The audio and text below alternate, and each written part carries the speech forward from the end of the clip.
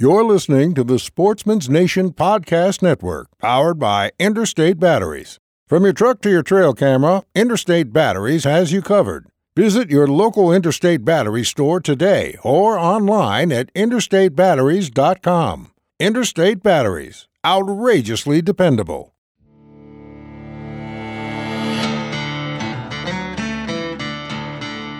Welcome to the DIY Sportsman Podcast with your hosts, Garrett Prahl and Boudreaux Boswell. So we have a couple seasonal updates. I know some of you southern guys have been hunting turkeys for a good while already this spring, but up in my neck of the woods, turkey hunting has only just opened up on the 18th of April.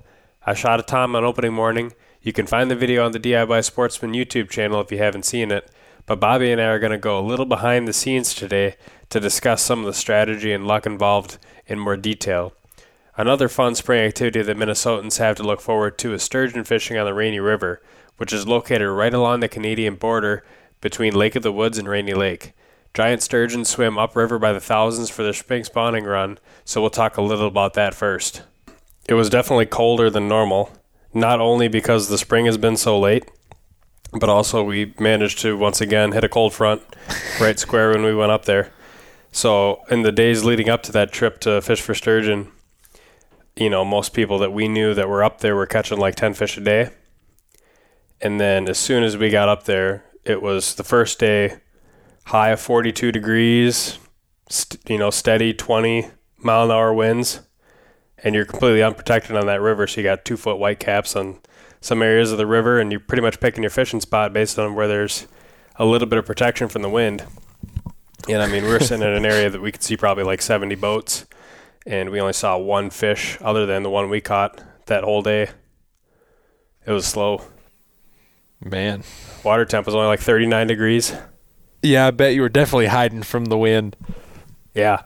Well, one of the days we went upriver to a normal hot spot for us.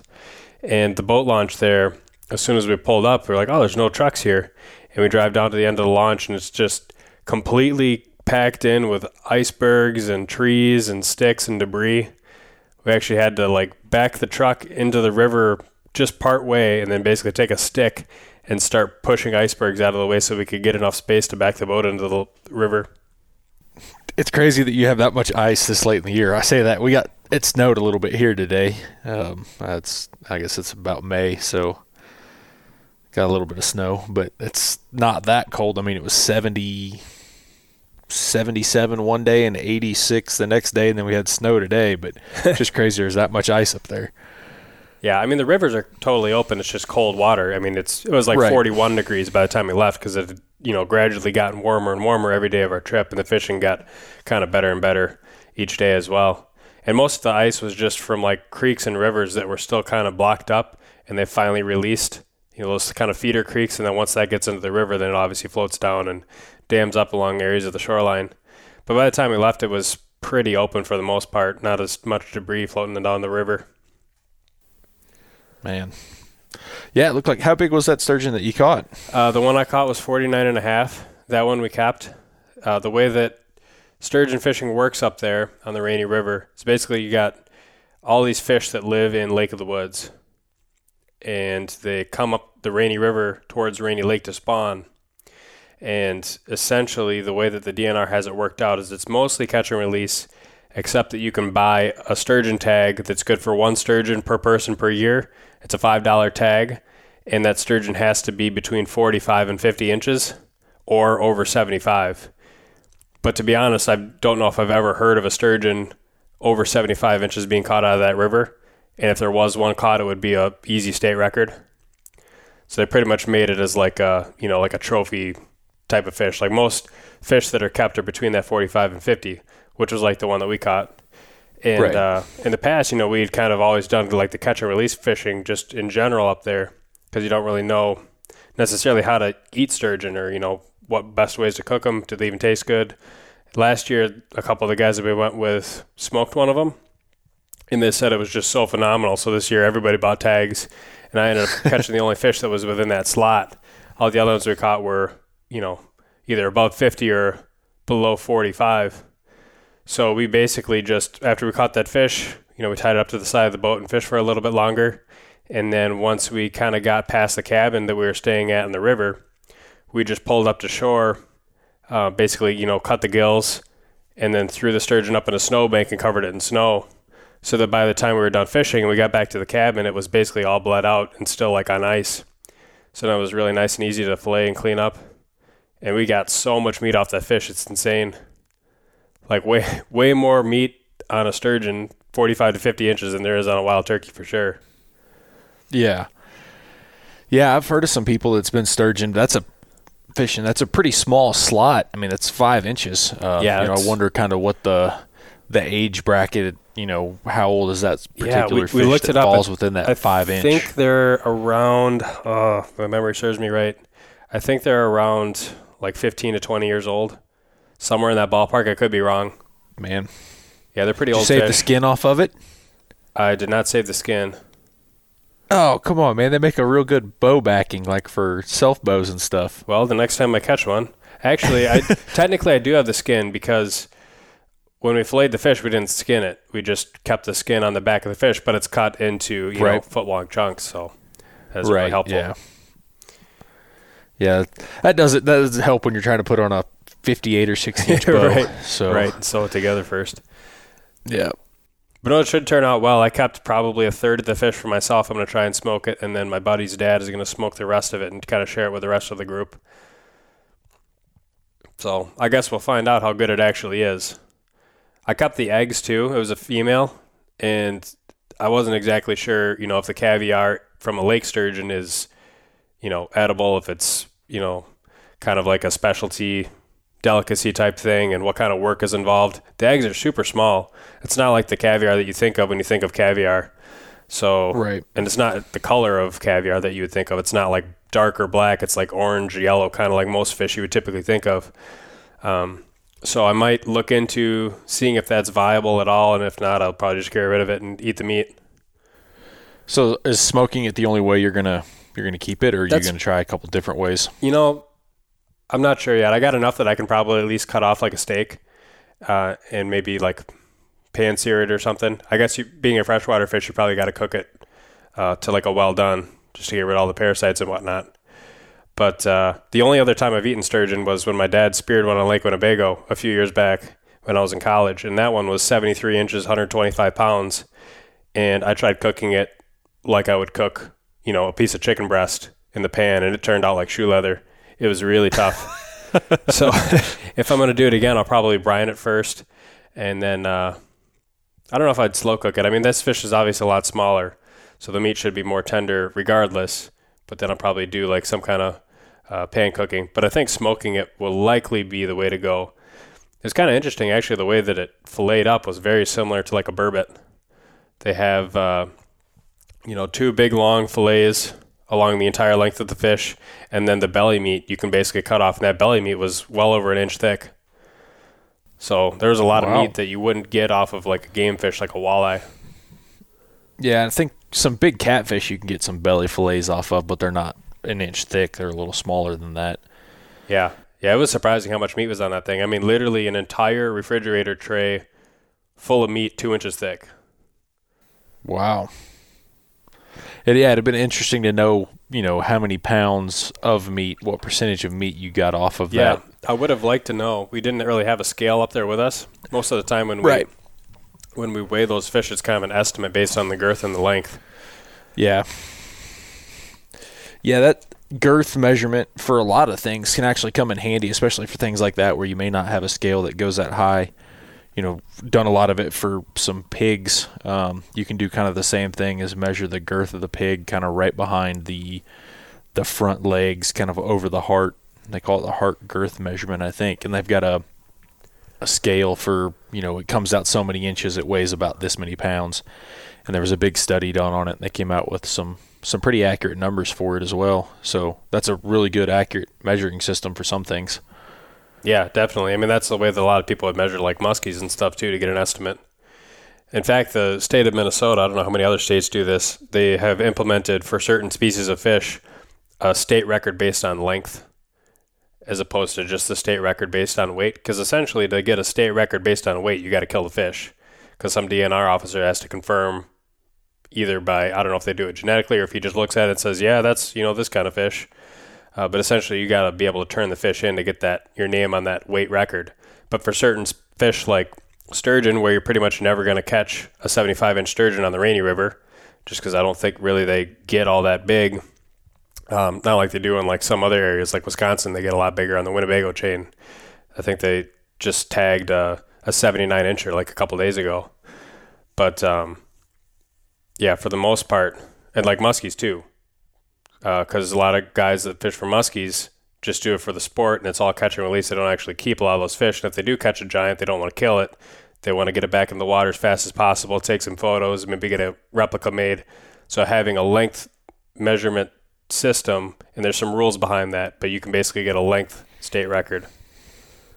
Which makes sense because you think of most fish species, a lot of them are kind of, girth to length proportionate. You can't get, like largemouth bass, for example, is one that's not. You can get a largemouth bass that has a big body on it girth-wise, but may not be as long. So for that one, weight would probably be more beneficial than a length measurement. Whereas like you see a lot of these, like all these kayak fishermen and all this stuff, they just, most people can measure length because most fish, tend to be about the same girth basically. So it's all based off length. So sturgeon, I'd imagine, would be the same way. You're not going to see a 50-inch sturgeon that's as big around as a 5-gallon bucket. Right. I think you probably get more variability the bigger up you go. I mean, you see pictures and you catch fish that sometimes it's like, there is some variability there. You can catch a really fat fish versus a really skinny fish, even on the bigger end of the spectrum. But yeah, I think for the most part, it tends to be fairly accurate, like you said. And there's actually even, for fishing tournaments, it used to always be based on weight. But now there's more and more tournament, I guess, setups where they go by a catch and release method. Like there's bass tournaments on TV where they'll have a certified guy in the back of the boat and he'll weigh every fish and then they just toss it back into the lake. And then for walleyes, they have some walleye tournaments actually where they base it on length. You catch a fish, you measure it. So it doesn't matter if they're fat or skinny. It's just based on that length measurement. And then the fish go right back into the lake or river just to kind of try and reduce that fish mortality. Because, I mean, some of those tournaments, those guys are running on 3-4 foot waves for 20-30 mile runs, and that's pretty rough on the fish in the live well. Yeah, I've seen a lot of like kayak fishing tournaments, especially along the coastal regions. Kind of when I was back in Virginia, that's what they did was they would basically have a ruler, and they would, when they registered for the tournament, they were given a number, and they basically had like GoPros or their phone on a selfie stick, and they would lay the fish on the ruler with their number on top of the fish, and then they would take the picture. And then that's what counted as their catch, basically. Instead of having to bring in the fish, they just took those photos, and that's what they used for what their haul was for the day. Huh. Interesting. I guess that makes sense. Yeah, I don't really, because I mean, for a kayak, it's not like you really have a lot of live well space, and you don't want it to be dragging around a big stringer of fish. Yeah, exactly. Especially in coastal regions. Oh. You may have a shark come up and just be dragging a shark around on the end of it. Yeah, I guess I didn't even think of that. I've just thought of all the times where I've been in a canoe or a kayak and I got a stringer of fish behind me and it feels like you're dragging a parachute. Especially on those windy days when you're fighting the wind, wanting to go into the wind and it's pulling you back. Yeah. Oh, man. When we went up to the Boundary Waters last year, I broke one of my paddles paddling into the wind. That was a fun trip back. Basically turned my kayak paddle into a canoe paddle for a kayak, just going in zigzags all the way around everywhere. Yeah, I probably bought a new paddle and replaced that one. I was probably like, yeah, I'm probably not going to buy that one again. I did. And I upgraded quite a bit. I bought a pretty expensive paddle to replace it. It always sucks when you have gear that fails in the middle of something and then you're like, yeah, I need to replace that with a better one now. Well, that's the thing, too. When it fails, it never fails in the ideal moment. It's always because you're in a situation where you really need it to perform when it breaks. And that's why the best warranty is the one you will never need. Right. I still haven't seen any harvest photos. Yeah, I went out for a day and a half, basically. I was in Missouri for opening day of their season. I was only there Monday and Tuesday. Didn't buy a tag there. Seen a lot of turkeys, but I just didn't buy a tag, and then came back here and hunted that second weekend of Utah season for me anyways, because I had the early tag.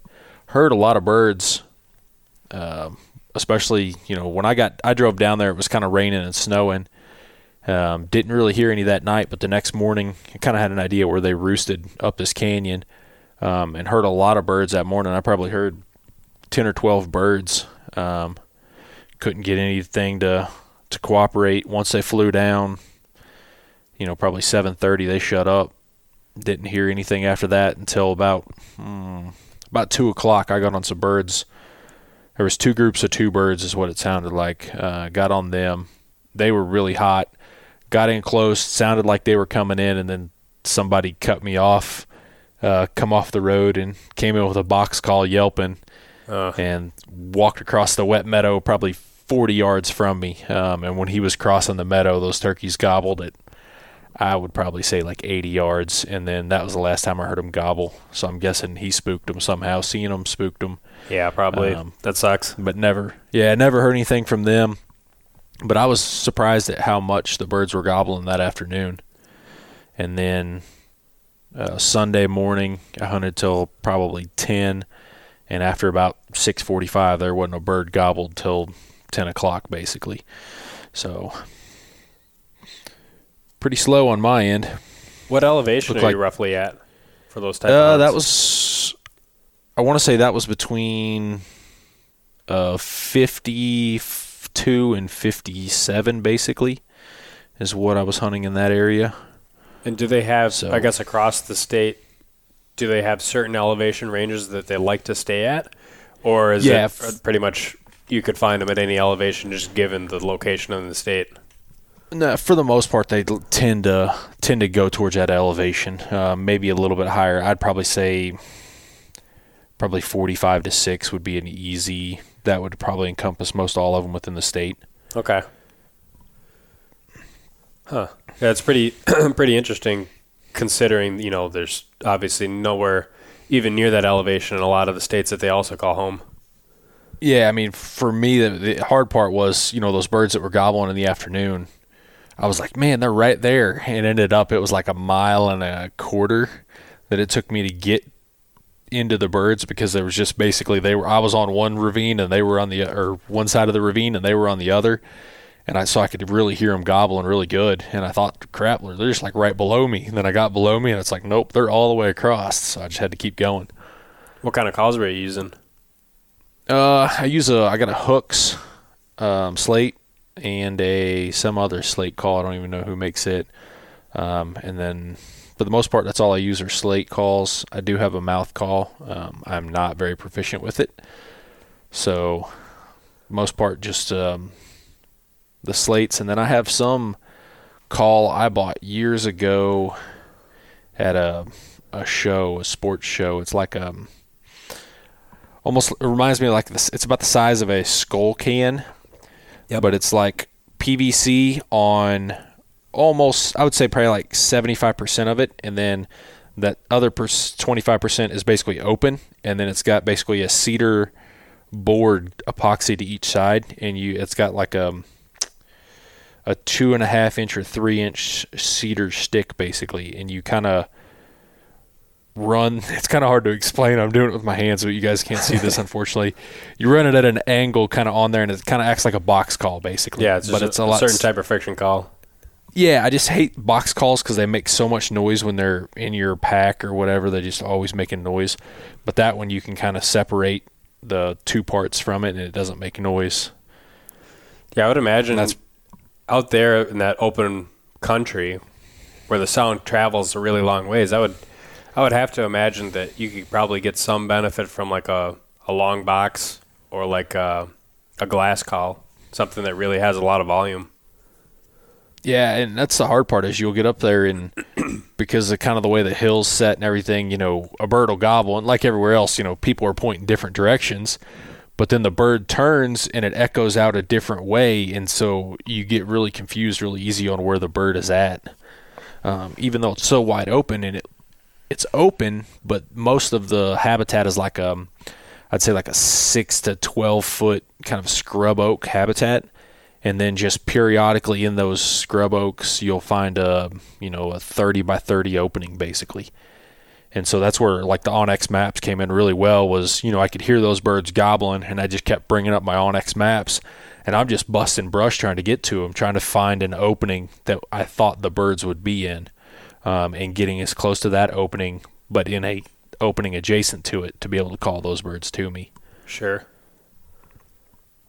Yeah, it's got to be tough. I mean, we have places like that too where you don't have much visibility, I guess, especially in the late season around here when stuff gets really green.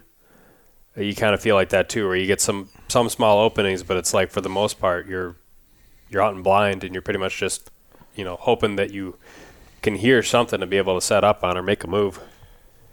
Yeah, it's different. It's unique, but it's different. Well, how about you? You killed a heck of a bird. I did, in an opening morning, nonetheless. So that was pretty exciting. For the first time in quite a while, I actually traveled a long ways, relatively speaking, to hunt turkeys. I've always driven to like Wisconsin quite a bit to hunt turkeys, and whenever I've hunted them in Minnesota, it's always been around the metro. Some of the national wildlife refuges that we have, or in WMAs, state forests, that type of thing. But there's a guy, he's actually on the Saddle Hunter forum, invited me to come up to his place, his parents' farm, to hunt turkeys. And we had looked at, onX and found a couple areas of public land or in the surrounding area that we could hit too. The issue that we were kind of running into, and for a while we weren't actually sure if we're going to be able to really pull it off or not, was that we had so much snow in the days leading up to the hunt. So there's a big snowstorm that came through most of the upper Midwest, hit Wisconsin really hard, hit Minnesota, through the Twin Cities metro pretty hard, hit the Dakotas pretty hard. But it actually stopped at a certain point north. So like where his parents' farm was, it was north of where that big snowstorm was. So even though we got like 15, 16 inches of snow where my house was at 3 days prior to the opener, they didn't get any new snow. They just had the 6 to 8 inches of snow that was already on the ground waiting to melt. So at the time of the opener, they had less snow, so we decided to go up there. We were kind of playing the waiting game of, well, if he has less snow, we'll go up there and hunt on his parents' farm. And if we get less snow down here in the cities, he was going to come drive down, and we were going to hunt some state forest land near where I live, where I've shot a couple birds.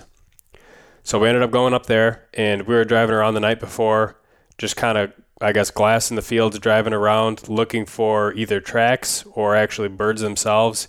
And that whole drive around that night before the opener, we only cut a couple tracks when we would get out and walk the field edges.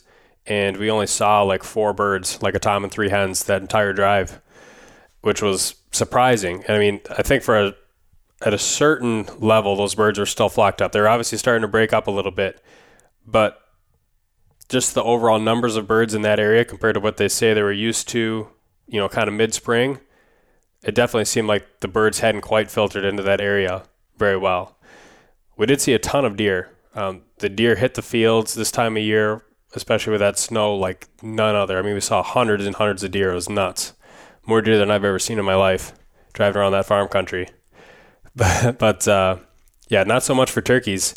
So we were kind of nervous going in the next morning, and we couldn't get a bird to gobble on the roost the night before. We tried a couple different spots, and actually one of the spots that we tried to roost a bird ended up being like 150 yards from where there actually was a bird roosted the next morning.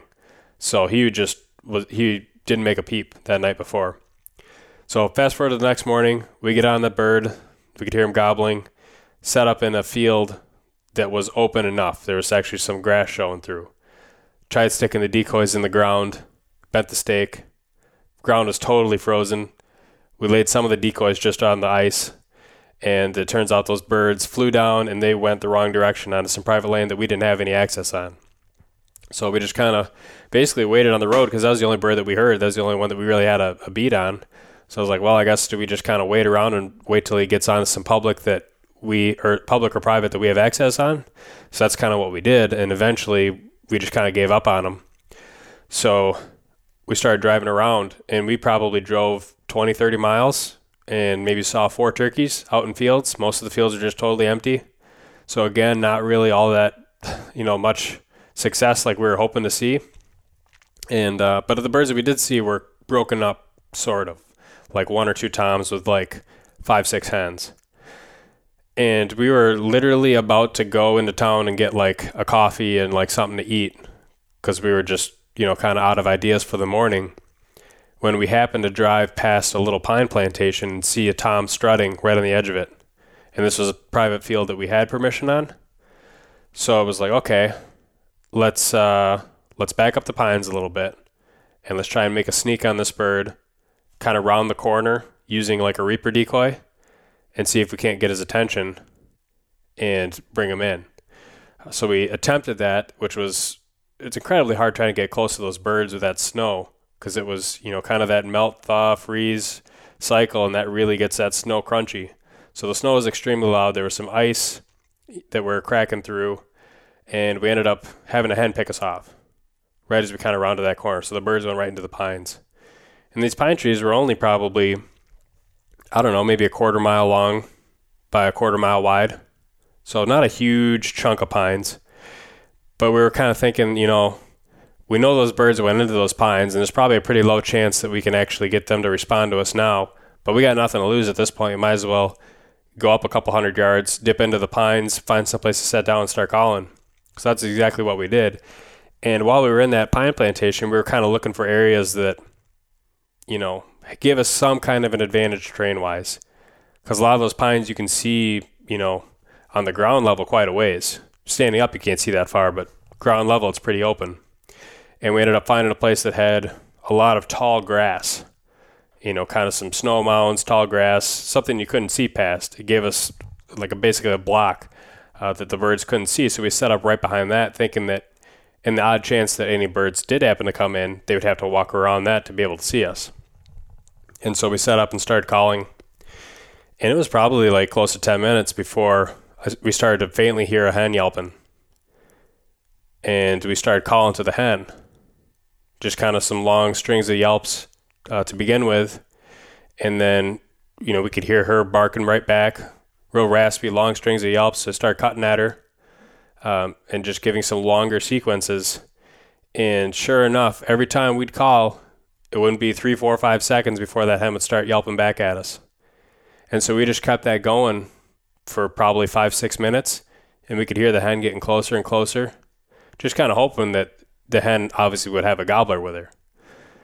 And eventually, we got to the point where we could see the hen walking through the pines, coming around that grass, probably 35, 40 yards. And so at that point, we shut up because we knew that if we called again, that hen would have us totally pinned. And we didn't have any decoys out. So we just sat there and waited. And it was a legit, looking at the camera footage, 10 minutes of total silence. And then we started hearing drumming. And it sounded so close, and we just couldn't see where this bird was. And then all of a sudden, out of the corner of my eye, I see some movement, and I look into the grass, and this bird's in full strut, not 15 yards away from me. I was like, holy crap. He's right there. And my gun was still on my lap yet, and I didn't want to call or do anything. I didn't want to move. I was just like, well, I got to wait for this bird to do something, put his fan up, spin around, so at least get the gun up. I was hoping he would kind of keep moving out of that grass so that he could come right out into the open and give us an easy shot and good footage. But so was the hen still around? She was still right there. This time? She was in that. She honestly did not move more than 3 feet for that whole 10 minutes. You couldn't really hear it while we were sitting there that well, but when I listened to the footage back, you could hear her start purring, doing some soft clucks. So she was fairly content. She wasn't alert by any means. And that bird, or that tom, he was kind of in and out of strut, drumming, spinning around, spitting. And eventually he turned around and started kind of facing the direction that he came from, back in those pines and out the other edge of that grass. And so we were afraid that those birds had kind of hit the wall where they expected to see some birds and they weren't seeing anything. The hen had stopped moving and everything had gotten quiet. So we were afraid that they were going to just kind of head back where they came from. So I'm thinking as soon as that bird gives me an opportunity, I'm going to raise my gun and try and get a shot off. Because that grass was pretty dry. It was not very strong. I was pretty confident that I'd be able to shoot through it at that range. And so he had his fan down, and I waited for him to turn. He was basically 180 degrees facing straight away from me. And thinking, well, if he doesn't have his fan up, this is the best opportunity that I got. So that was when I raised my gun, and I turned the safety off, and I could just see right behind the tom a little black blob, a little hen moving behind him, so I wait for her to clear out. And then he kind of slowly picked his head up higher, higher, higher, and I could see enough of his head through that grass that I was like, I know a lot of that pattern is going to hit the bird. And then I pulled the trigger, and he just dropped and started flopping. Ran and picked him up, and you can see in the video that big, just a huge chunk of grass just got totally cleaned out when I took that shot and that bird dropped. It ended up being, well, the thing about it for me, this was an exciting hunt and kind of a breakthrough hunt for me, because in the past, a lot of the turkeys that I've shot have been more towards the woodsmanship side of things and less toward the calling. You know, you could throw turkey on, you know, the sliding scale of woodsmanship versus, I guess, a triangle, woodsmanship versus calling versus luck, you know. And in the past, it's always kind of been on the woodsmanship / luck side of things and less on the calling. And I always kind of set up so that I would do my scouting and be in a location where I would give myself the least opportunity possible to screw it up with calling. It's like if I can get the birds to walk by me as if it was a deer hunt, and I don't have to make a peep and don't have the opportunity to screw it up, that's my best chance of getting a bird. That's how I shot a lot of my birds in the past, was just putting myself in the right place at the right time for those birds to come in with minimal calling. And this time was totally the opposite, where, yeah, there might have been a little bit of strategy in where exactly we set up, but I don't even remember how many times. I must have yelped 50, 60 times and, you know, caught a bunch over that entire sequence of that, you know, 10-minute span or whatever. And that was by far the most I've ever called on a turkey hunt. And it was with a mouth call, which historically, a mouth call for me has always been kind of my weak link. You know, I can get the yelps and the cuts occasionally, but it would always be mixed in with some calls I didn't think sounded that great, so I'd always kind of leave it as a last resort. And this time it was kind of the main feature, so it was really kind of a breakthrough hunt for me. Yeah, you took an interesting strategy of, you know, you took the gamble of calling to the hen to see if, you know, if the tom was still with her. You know, I think that's the interesting thing about turkey hunting is it's not necessarily just calling to the tom, but there's also the strategy of calling hens in and, you know, hoping that they came in. Right. Well, and Shane talked about that when we had him on the podcast too. Exactly. And when we had hunted together, he did almost that exact same thing. And he called some birds across a canyon to get to our setup.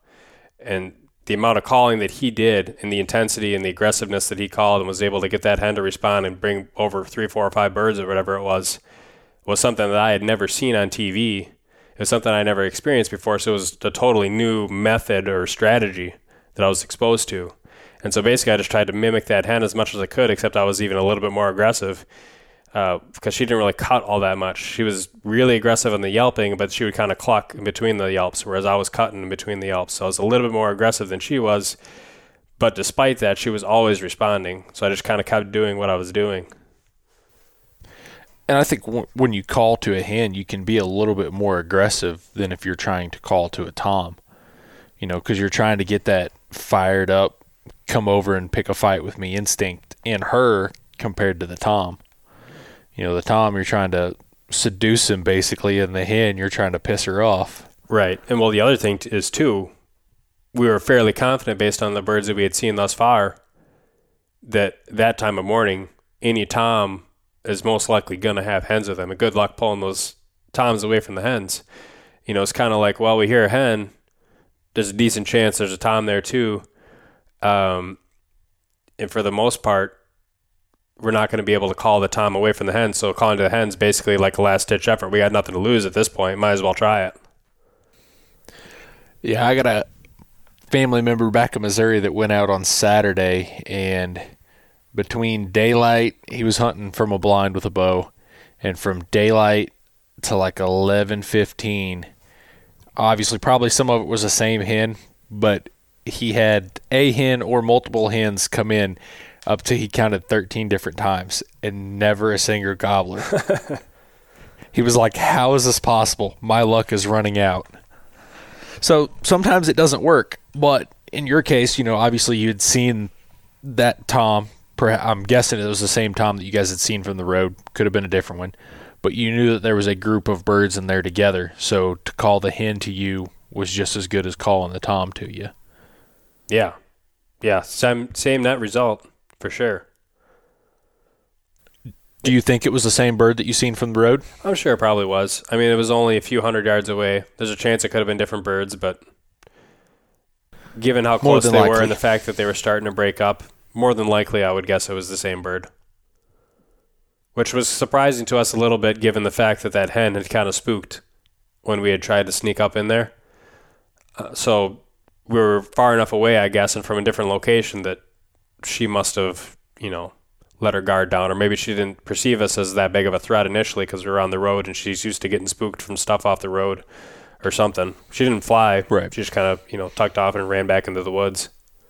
And like you said, you changed your location, so she may not associated you with what she's hearing. Yeah, we went around to where they would basically be in the rough location of regardless. So it wasn't like we were trying to really call them off path. But when we did hear those birds, they were a lot deeper into the pines than we were set up. So I think, if you kind of triangulate that location from where we saw them to where we first initially heard them, and then where we ended up calling them to, they did have to make basically like a 90-degree turn. Yeah, that you may have caused them to deviate off their general path a little bit, but you didn't make them do a 180 basically. Right. Yeah, it would have been impossible, I would imagine, to try and call them back to where we had spooked them from. Yeah, and I think that's a common mistake is, people try to call birds more to the side or back behind them, compared to trying to get in front of the birds more, and the bird's natural way of movement is going in that direction. Try to let those birds somewhat come towards you, but be able to call them slightly off of their path. Yeah, one of my friends that I used to work with has recently gotten into hunting, and last year was the first time he ever attempted to turkey hunt, and prior to that he had only basically hunted deer 1 year with a rifle. So he's totally new, and he's been asking me a lot of questions, and he's really getting into it. And he had a farm that he was going to go up and hunt for turkeys. And I was basically trying to tell him all this advice about getting on the roost and all this stuff. And it was small enough that the birds weren't necessarily roosting there. So he had to kind of figure some stuff out on his own.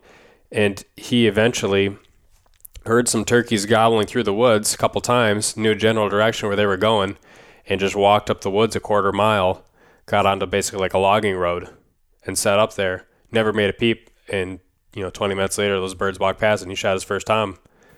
2 hours of turkey hunting in his life, all by himself. Lucky, but smart too. Because his calling wasn't good, so he definitely didn't try to in my opinion, I would guess if a guy is not good at calling, it may be a better idea to not try and feature your calling quite yet to get a bird if you can get one via, woodsmanship, more or less, and being in the right place at the right time. Yeah, exactly. He knew his weak link, and he didn't try to, overcome that weak link per se. He just used what he knew he could do, and that was cut the turkeys off and get ahead of them. And that can be the benefit of scouting is finding these field edges that these turkeys particularly like to strut in, and if you're a weak caller, set up on those field edges, and you don't have to do as much calling or as frequent calling. That bird's probably going to come through there. Yeah, it may not be today, it may be tomorrow or the day after, but you're using your scouting knowledge to outweigh your horrible calling skills. Right, and it can be a huge advantage if you're in like a hilly type of terrain where those birds will commonly roost in the same locations and they'll commonly take the same paths moving from point A to point B. The same thing for an afternoon hunt. Knowing those birds roost in that same area, you can kind of set up in those areas where you think the birds may go to fly up if you're in a state that allows you to hunt that late in the afternoon. Right. Yeah, I know a few guys that have attempted to do that, and then they don't exactly, factor in how far those turkeys fly when they fly up. And they'll be in the general location of the roost trees, wait for those turkeys to fly up, and all of a sudden they hear wing beats, and the turkeys are flying over their heads and roost right above them, and then they're out of luck. Got to wait for it until it gets real late to sneak out of there. And that's the thing that is even more here, the turkey that I set up on opening morning, that bird pitched probably, when he flew out of the roost tree, I'd guess he went probably 400 yards before he landed. He basically went out of the roost tree, flew across the road, landed closer to my camp than where I was at. So it's just, it's part of it. Sometimes they'll fly straight up. Sometimes they may get on a ridge and fly straight across to a draw. And then sometimes they may just, like you said, pitch a draw and a half over, basically. Yeah. Yeah, I've seen them fly long enough distances that I was surprised and even shocked that a turkey would fly that far. Yeah, especially like you said, in some of them real steep areas, it's easier to pitch across than it is to try and fly straight up to a tree above you. It's easier for that bird to just jump off that hill and fly, 60, 80 yards straight across to the other side of the hill. Oh, yeah. Than to try to fly straight up. Yeah, for sure. Yeah, there's a place in Wisconsin where they do that exact thing. They'll frequently fly across from one side of the river to the next, and a lot of times they'll fly straight into the roost trees. And if there's, shallow enough terrain, sometimes they'll even fly down into their roost trees. They'll be on the higher side of the river. They'll pitch off and land in the tops of trees on the other side where it's, 80, 100 feet lower in elevation.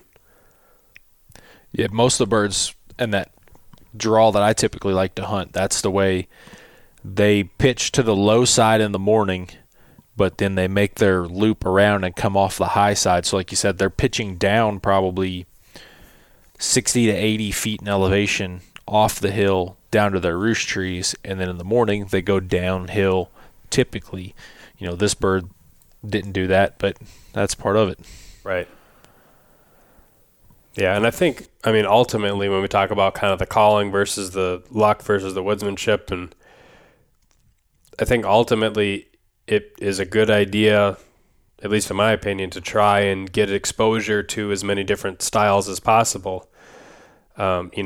Have a setup where you hunt out of a blind, have a setup and you sit for 12 hours, have a setup where you call the hen to you, have a setup where, you got to make some kind of a racket or fighting purrs, or be able to pull a group of birds in that normally wouldn't come in. Have a strategy where you go out there at 10 o'clock or noon and get a tom fired up because he just lost his hens, and eventually having exposure to all these different scenarios makes it a lot easier to kind of know what to do when you run into a new scenario.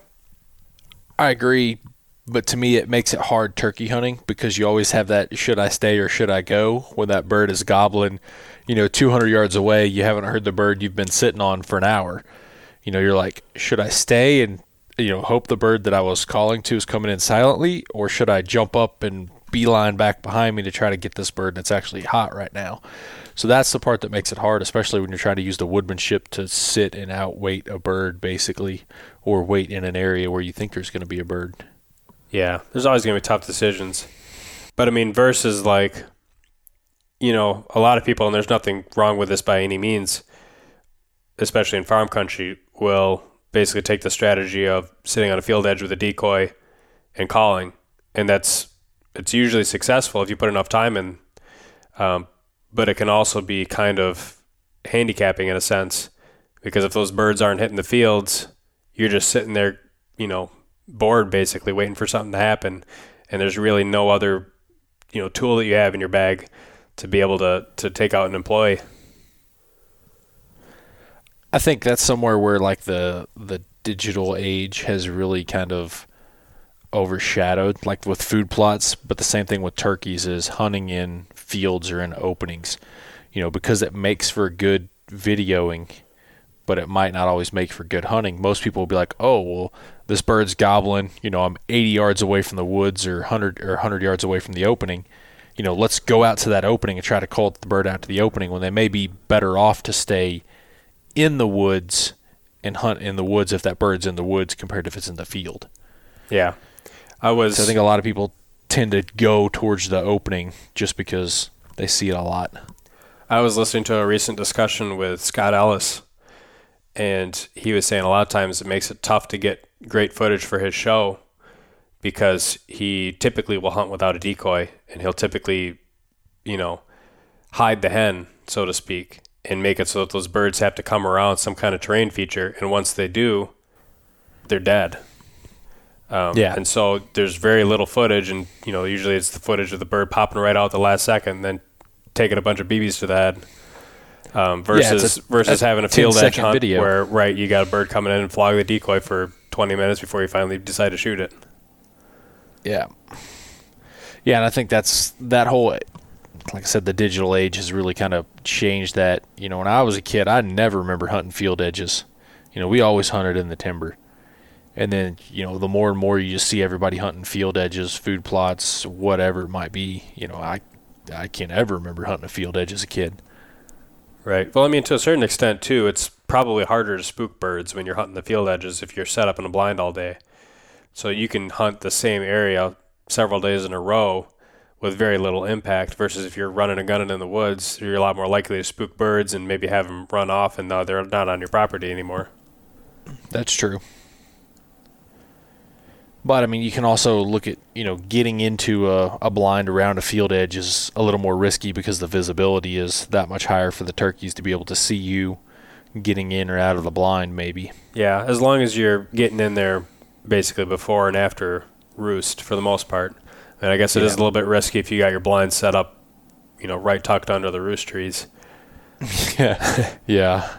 I always hate those when you're like, I'm just going to go in here and sit down and wait and start listening for birds gobble, and then you realize the bird is right above you, and you're like, crap. I've had hunts in, the bluff country in Wisconsin where they would basically roost on the edge of a bluff. And I've walked in there, having roosted them from several hundred yards away, and I know that they're in the general area, and be walking in the pitch black without a headlamp, trying to get to the top of a knob or something where I can set up, and hearing the drumming over the top of my head as I'm walking into that spot, and you're basically crawling as slow as you can to try and get in there without kicking those birds off the roost. And then you can usually see the birds right above you when it starts to get light, and then that first gobble is right, ear piercing. That's a pretty fun way to hunt, I think. When I was in college, I had this area that I really liked to hunt. I don't know if it was the same bird. It was either 2 or 3 years I hunted this same little bottom, but the problem was there was 9 or 10 small little creeks that kind of checkerboarded this. I don't know, I'd probably say it's 600-800 yards wide and half to 3/4 of a mile long, maybe. Open hardwood bottom, but there's just these small little, maybe 4-foot wide creeks that had maybe 2 inches of water in them. So it really checkerboarded this wide open, and the turkeys, for some reason, they just wouldn't cross it when you were calling to them. And so you had to kind of get yourself on the same square as the turkey to be able to call the turkeys in. And a lot of times you'd be 1 creek away from being on the right square.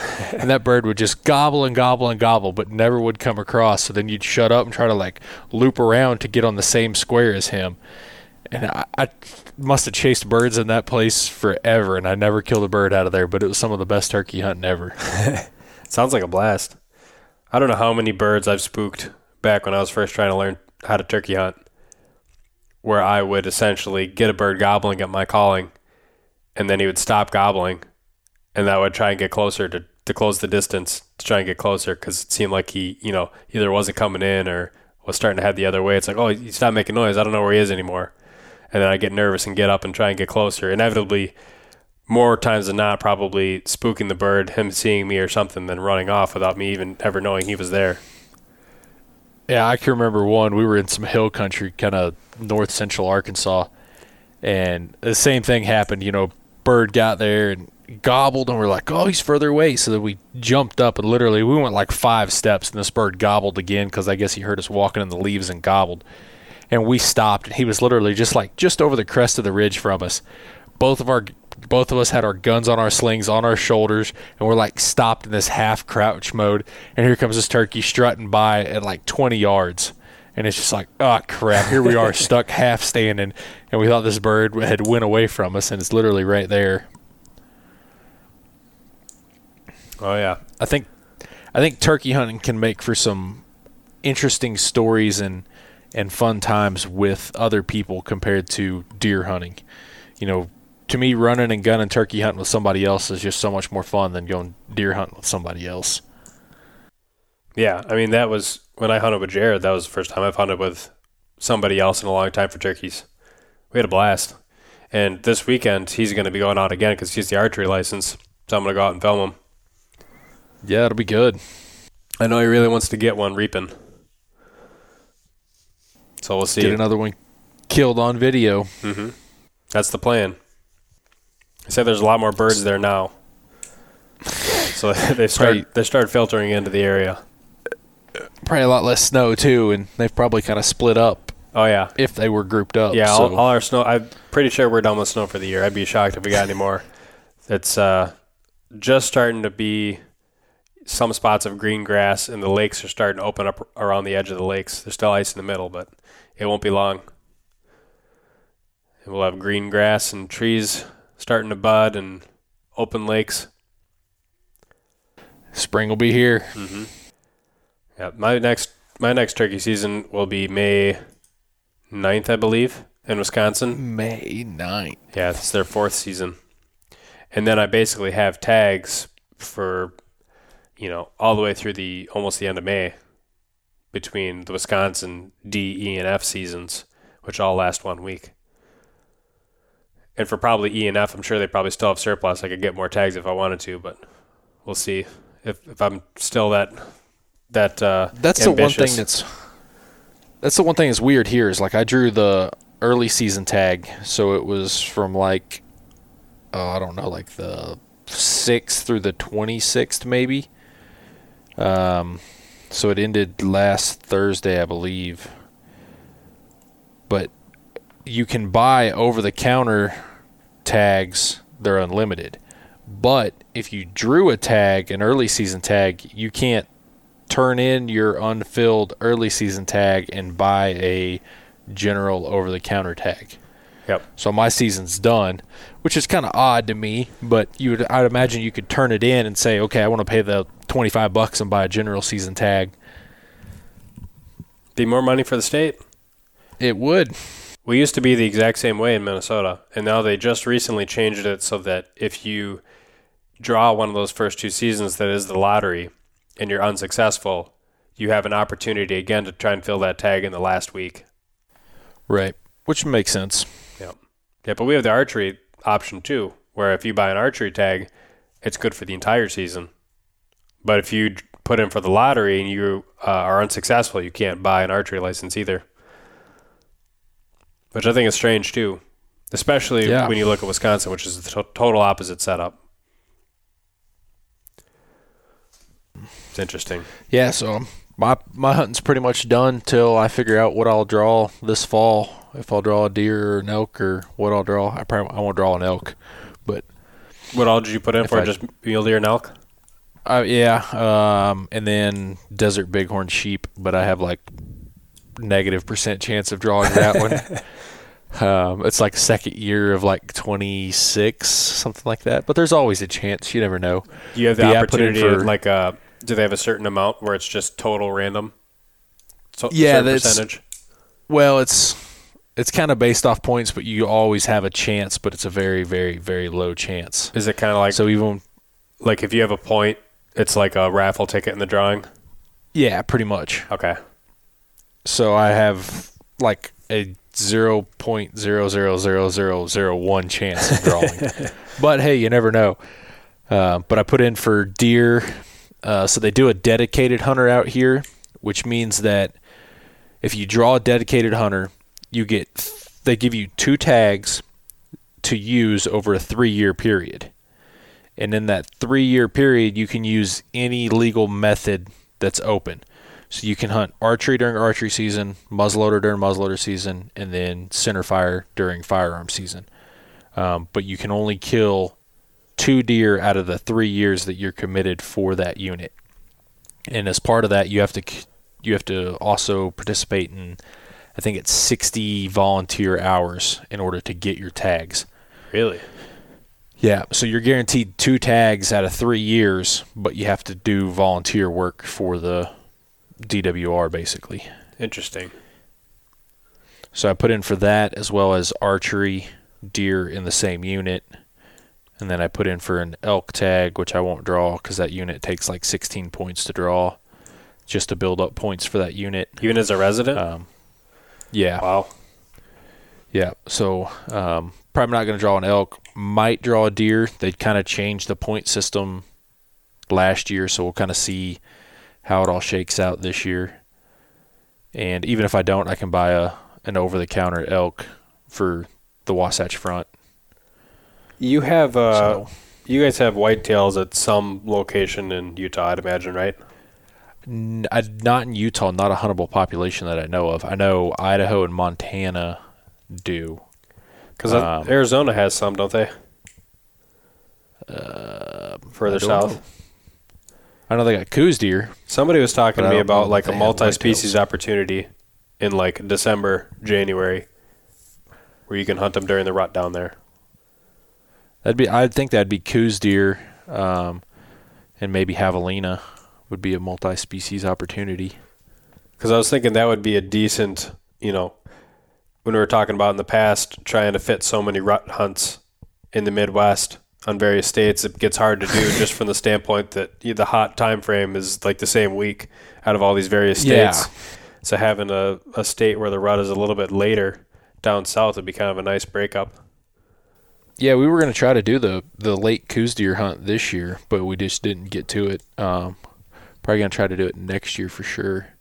Or this coming January, this year, whatever you want to call it.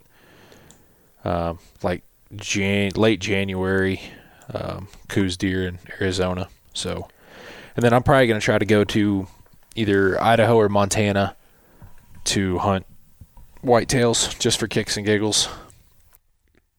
Yeah, that'd be fun. And if that Arizona thing, that sounds intriguing from the standpoint of, having something to do that time of year that isn't sitting outside when it's 30 below on a frozen lake. Oh, man. Yeah, for me, the whole Arizona thing, I'm interested just for the squirrel Grand Slam. Kind of want to go down there and scout around a little bit. Squirrel Grand Slam. What's the species down there that you got to get? Oh, man. There's either 2 or 3 species that are only found in Arizona. There's 1 species found in Arizona and southern Utah. And then there's 2 species in like California, Oregon, and Washington. And then obviously the 2 species in the east. Right. So yeah, that's my plan is to try and start my squirrel slam this fall. I've been doing a lot of online scouting for North Dakota, which I feel like is a waste of time because I don't know if I'm going to be able to do it or not this year. But I got some areas that I just really want to go. Missouri is still on the plate. Yep. So I plan on doing that. That's part of the reason why I don't know if North Dakota is going to happen. I got a place for you to stay. I would like to do Missouri. Crash at the house, and we can kill some deer. We will kill some deer. I would like to do Minnesota, Wisconsin, Missouri, and North Dakota, but something's going to give. I won't be able to do all of them. So yeah, we just got to kind of figure out what week we want to do Missouri and get that all planned out. Yeah, I mean, if it's during their rifle season or whatever, that'd probably work out perfect because it's after, the rut up here. We can do rifle, we can do bow, we can do whatever. Okay. Sounds good. We'll keep each other posted. Yep. So you got anything coming up video-wise or DIY-wise? I do. Yeah, I got a few reviews that I need to do, and I've been kind of chipping away at them. I got a bunch of reviews that are like, between 50 and 80% done, but I just still need, various shots to get it completed.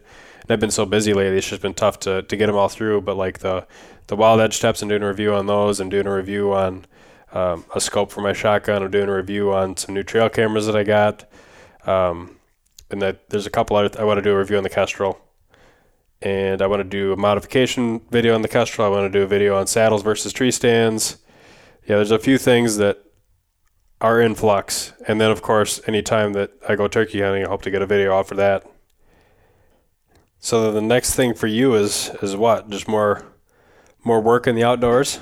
Or do you have anything fun planned for a trip coming up in the near future?